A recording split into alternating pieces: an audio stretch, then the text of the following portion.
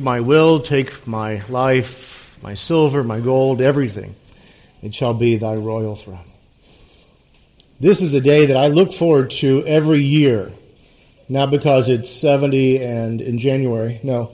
It is because it's the day that I am able to look at the past of what God has done for the previous year and really cast a vision for the upcoming year, or the current year.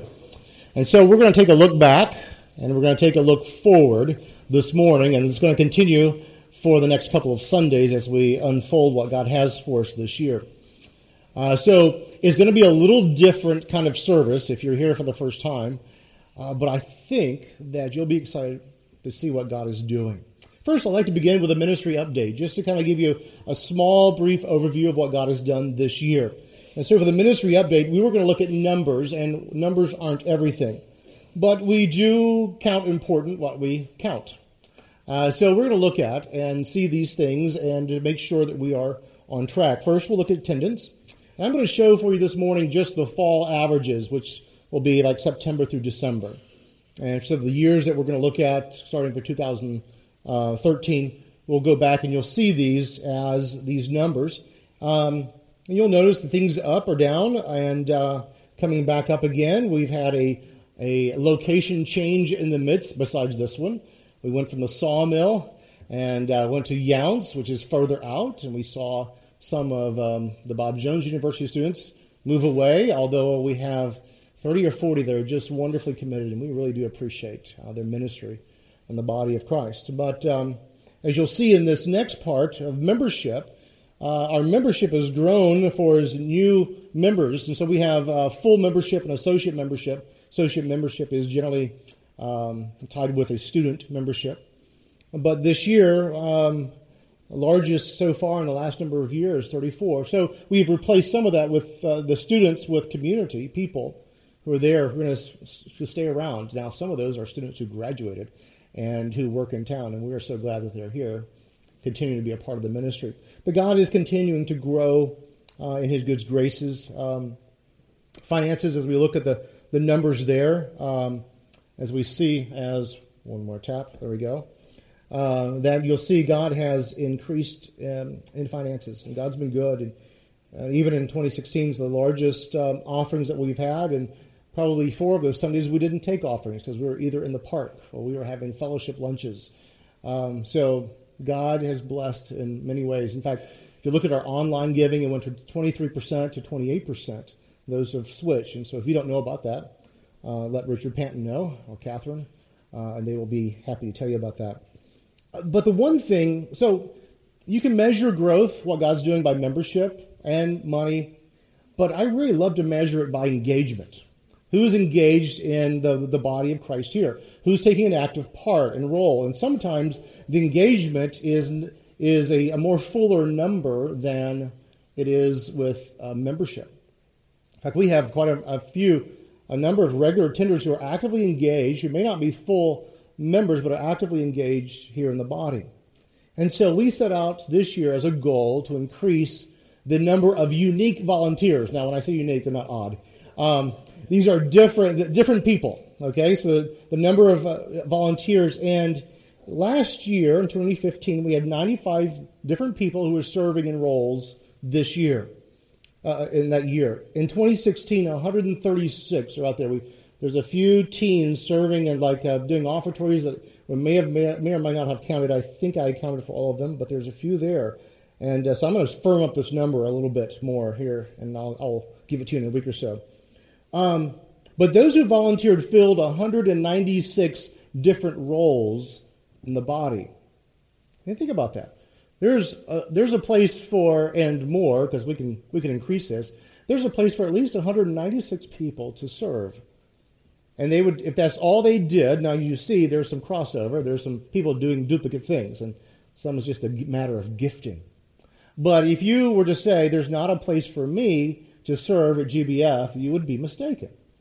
Because I'm sure if we worked hard, we can go farther, or more than 196 active places to serve. So we count engagement as those who are engaging in the body of Christ, who are serving one another.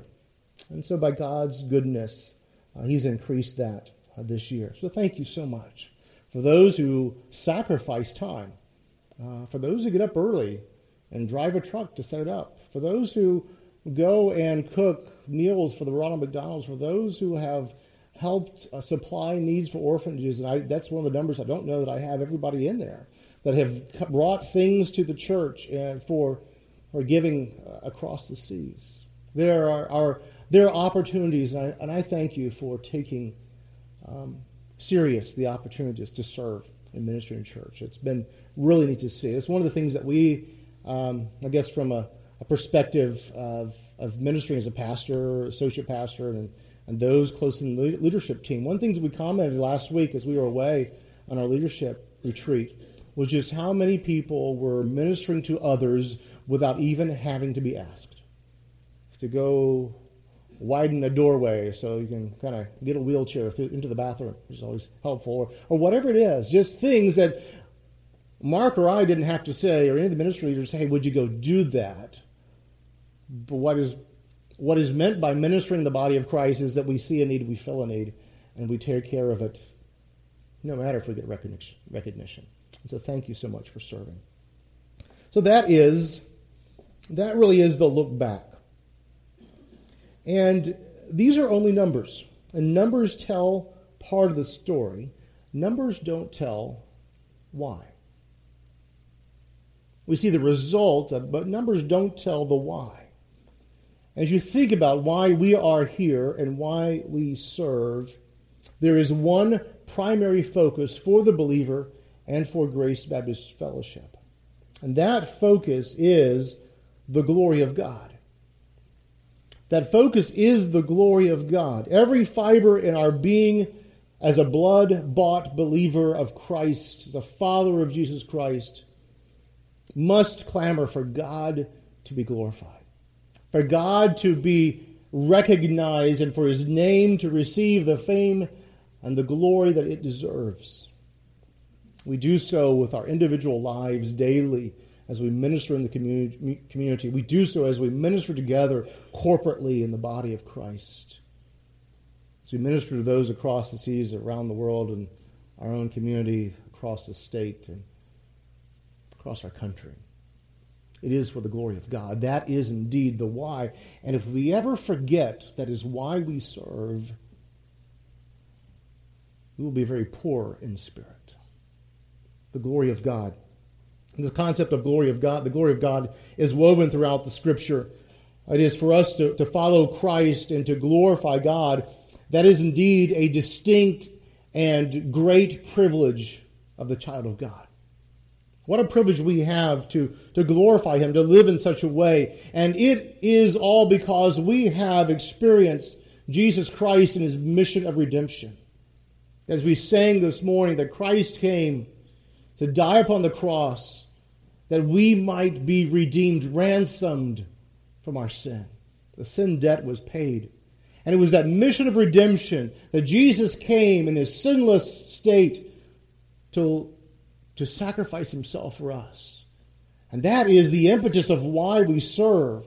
The glory of God. We see the glory of God displayed in the mission of redemption, and we indeed are called to that mission of redemption. It is now our mission.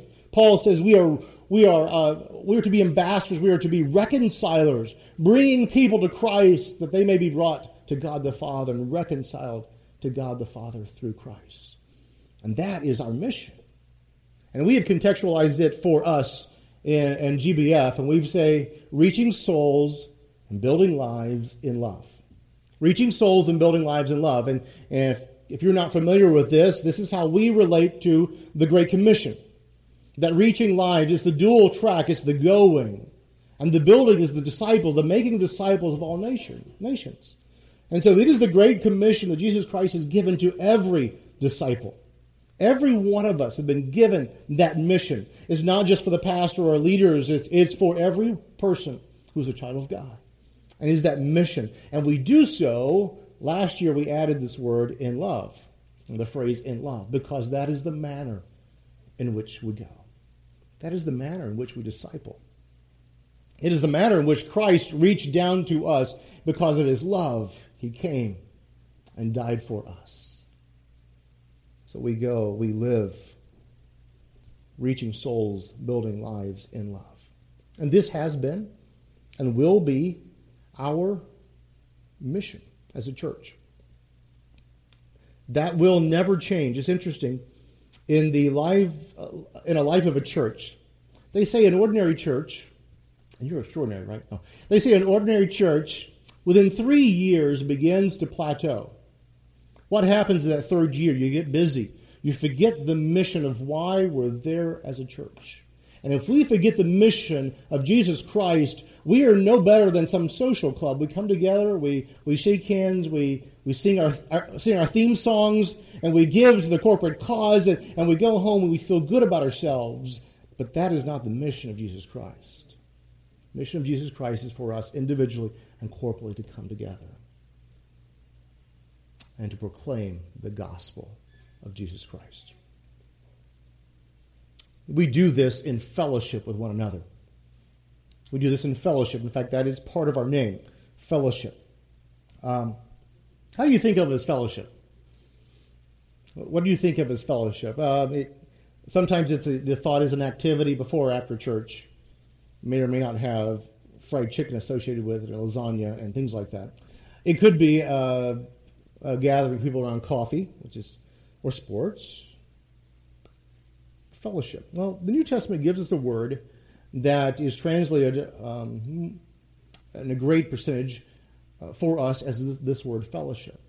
And it is the word that you may or may not be familiar with, the word of koinonia. Word koinonia. And roughly a definition would be a close association involving mutual interest and sharing, association, communion, fellowship, other words there. It is manifested concretely in a sign of fellowship, either as a proof of brotherly unity, a gift, sometimes a contribution, other times a participation together, and a sharing in things or in something. And in fact, as we more commonly use the NASB translation here, and so you have this translation as the blue is fellowship, and you have sharing, you have contribution, you have participation. And this word koinonia is translated those words in our New Testament. And as we look at those words, I notice that there is a common thing. And as I was been studying and God had been working in my heart this year, the word together kept coming back to mind. We fellowship together. We share together. We contribute together for a cause. We participate together. And so this year, I'm expanding our mission, our statement, just by one more word. That word is together. Together. That word is placed in our statement, is reaching souls and building lives together in love. Reaching souls and building lives together in love. We do this in community together. By God's great grace, we minister both individually and together. This morning, we're going to look at the main together. And then next couple of Sundays, we'll look at the others. But we'll see over the next few weeks together in the gospel. The gospel work that we are commanded to come together and to fulfill that gospel work. We'll be together in unity. We'll see that unity is not all being the sameness. It's not uniformity. There's diversity in unity. And then we'll see together as family. But this morning, the time remaining, I'm going to look at together in the gospel. I think there's a passage that really illustrates the use of koinonia, this word, in the New Testament. And our ladies are familiar with this because they've been studying in Philippians. But in Philippians chapter 1, if you would turn to verses 3 and 6. Philippians 1, 3 and 6. Paul is writing. And Paul is writing to a church that he really had just only met them. If you remember the story of Paul in Philippi, the city of Philippi, he preaches, and by the river Lydia and other women come and receive Christ. They follow Christ. But while there, as he is preaching, after some time of frustration, a girl who is demon-possessed, as evil spirit is following them, and he, by God's grace and power, casts out that evil spirit from her. And she is whole and healed and well in her right mind. And that did not go over well with those who had used her because of the evil spirit to make money off of her. Hey, do these kind of neat things and weird things, and people will pay money. So Paul and Silas are brought and beaten, and to the magistrates they are beaten, and they're tossed into jail.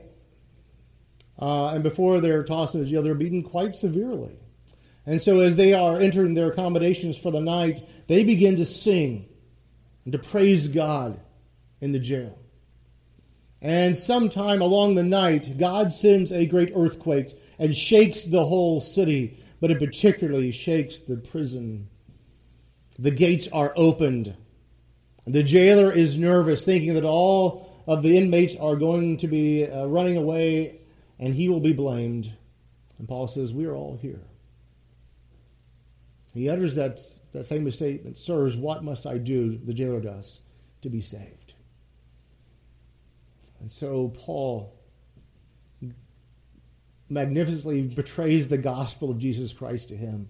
The man's family is saved. He takes care of Paul and Silas as their wounds of being beaten. And to cut the story to the chase, the magistrates come and say, would you please leave our city? We didn't realize that you were Roman, and so please leave. And so that was maybe a day and a half after being released from prison, maybe 2 days at the most. He's on his way. And so now Paul, in prison once again, but this time we think in Rome, is writing this church that he has not had as much contact with as he would have liked.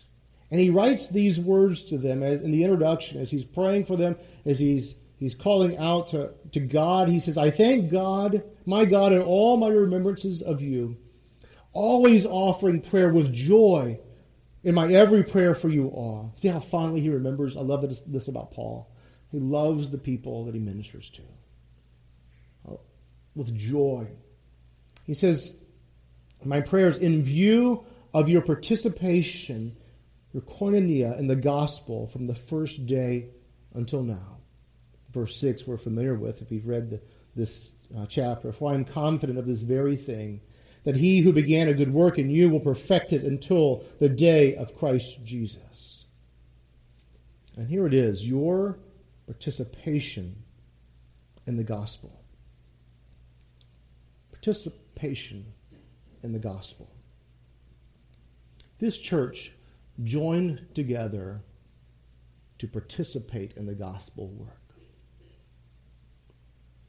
The hallmark of this passage as Paul is writing is this classic use of koinonia, not only in fellowship together, but in participation, in work together for the sake of the gospel. It wasn't something that, that's what Paul does. He is gone. Let's huddle. Let's take care of ourselves. It is because I have received the grace of Jesus Christ, I'm going to participate in sharing that. And there was a noticeable work, a participation with them in the gospel work. What Paul had begun, they continued. Now, let me just stop here in a second and talk about the word the gospel. What is the gospel? It's a word that is translated from the Greek euangelion, but the word is really good news. And it is indeed the good news of Jesus Christ and what he has done upon the cross. It's the good news that Jesus came. He lived a sinless life.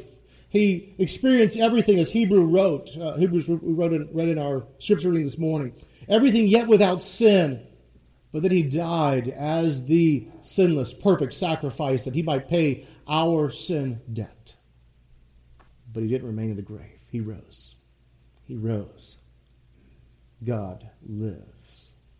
And this is the gospel, the good news, that this ransom, this forgiveness, this cleansing is available to all. Whosoever will may come. And this is the work that God does. And what a privilege and a responsibility we have to participate in sharing the gospel with others because of the work that has been done in our hearts.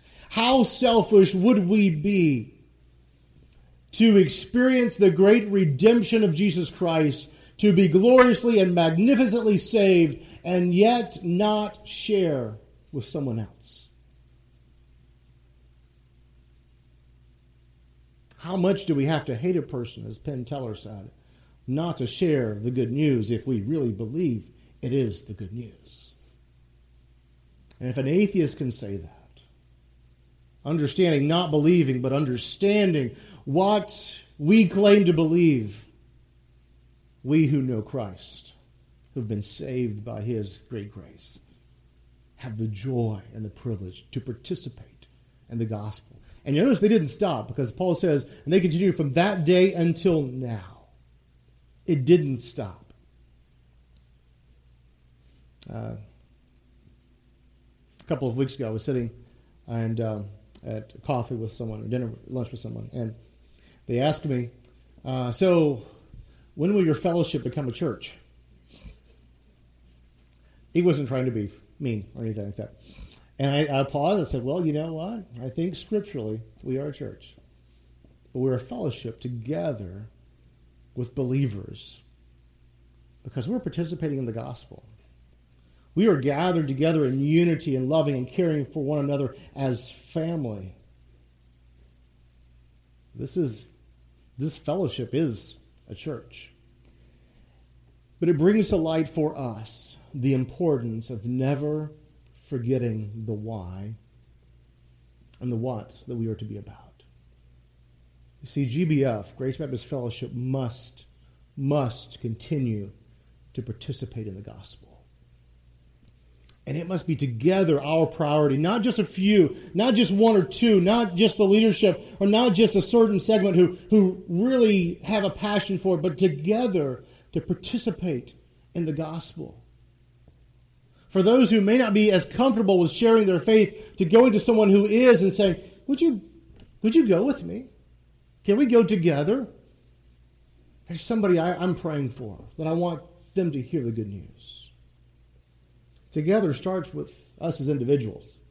It really does. It starts right with me. It starts right with you, individually, to love the soul that is next to you. To see them not as an inconvenience and not as someone who honks the horn at us or who causes us to wait when we are in a hurry, that slows us down or that cuts in line in front of us. No.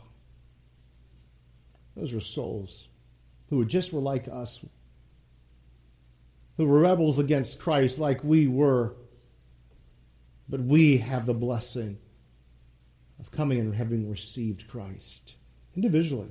See, the heart and the passion of Christ must burn within me and within you individually, first of all. And it must be cultivated. It must be watered daily by praying for those who need Christ.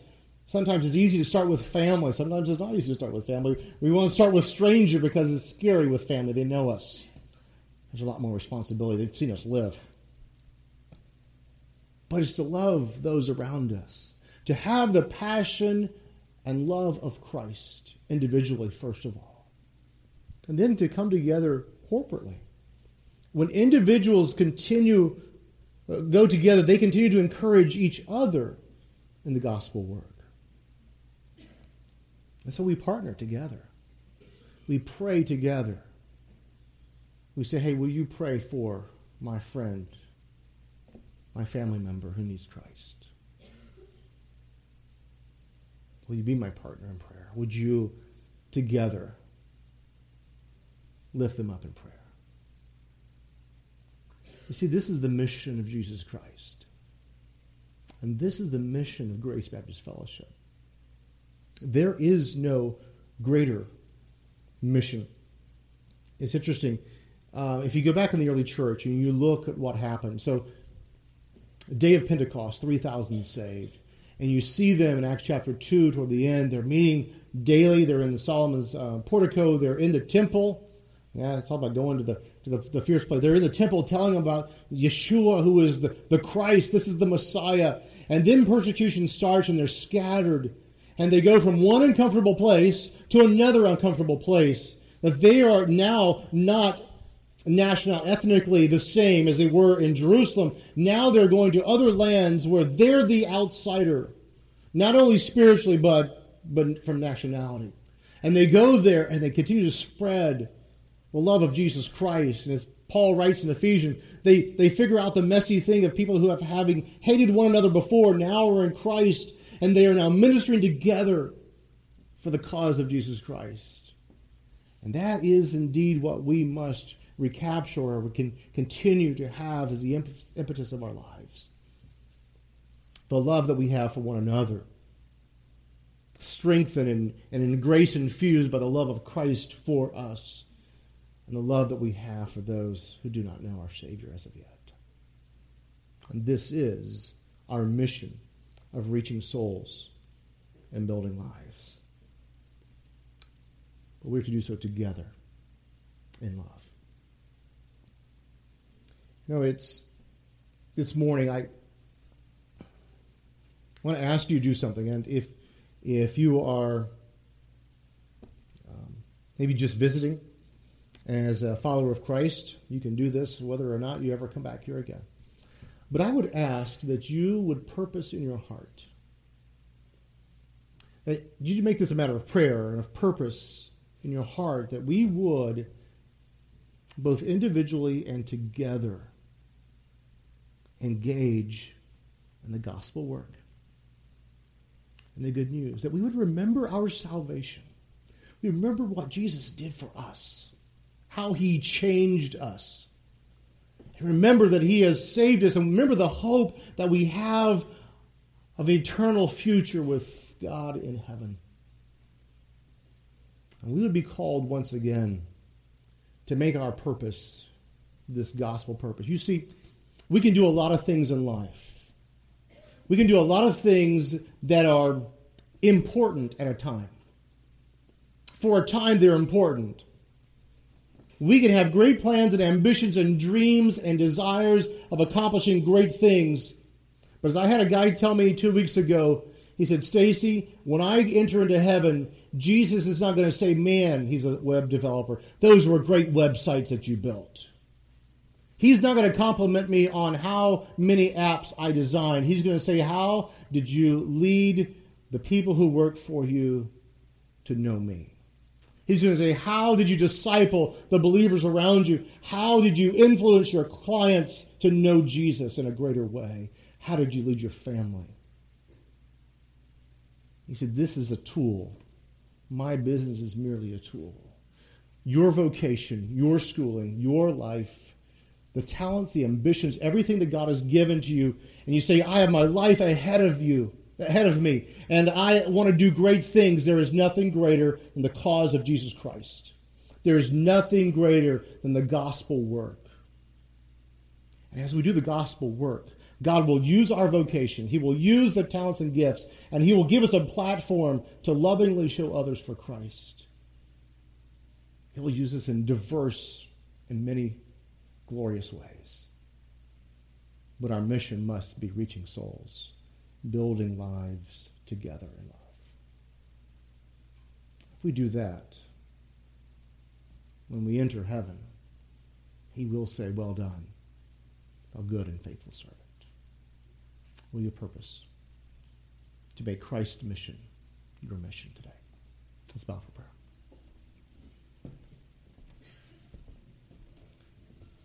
Gracious God,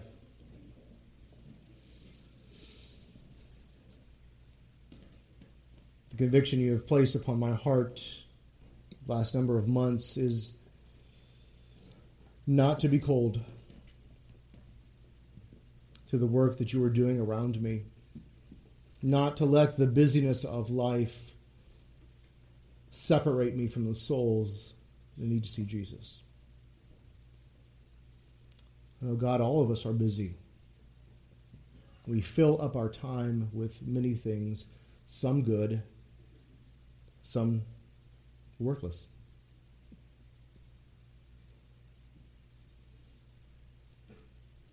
Oh Jesus, may we see, experience, purpose in our hearts, your mission for others. Father, may the light that you have revealed to us in the glory of Jesus be that light that shines from us. to tell others. May you do such a work in our hearts and lives. May we marvel at what you do, because it's not us, but indeed it is you. Would you be glorified through us? May we be about the business of reaching souls and building lives together in love. For it is your glory that we seek. It is your name that we desire to proclaim. For you alone are worthy of praise. It's in Christ and I pray. Amen.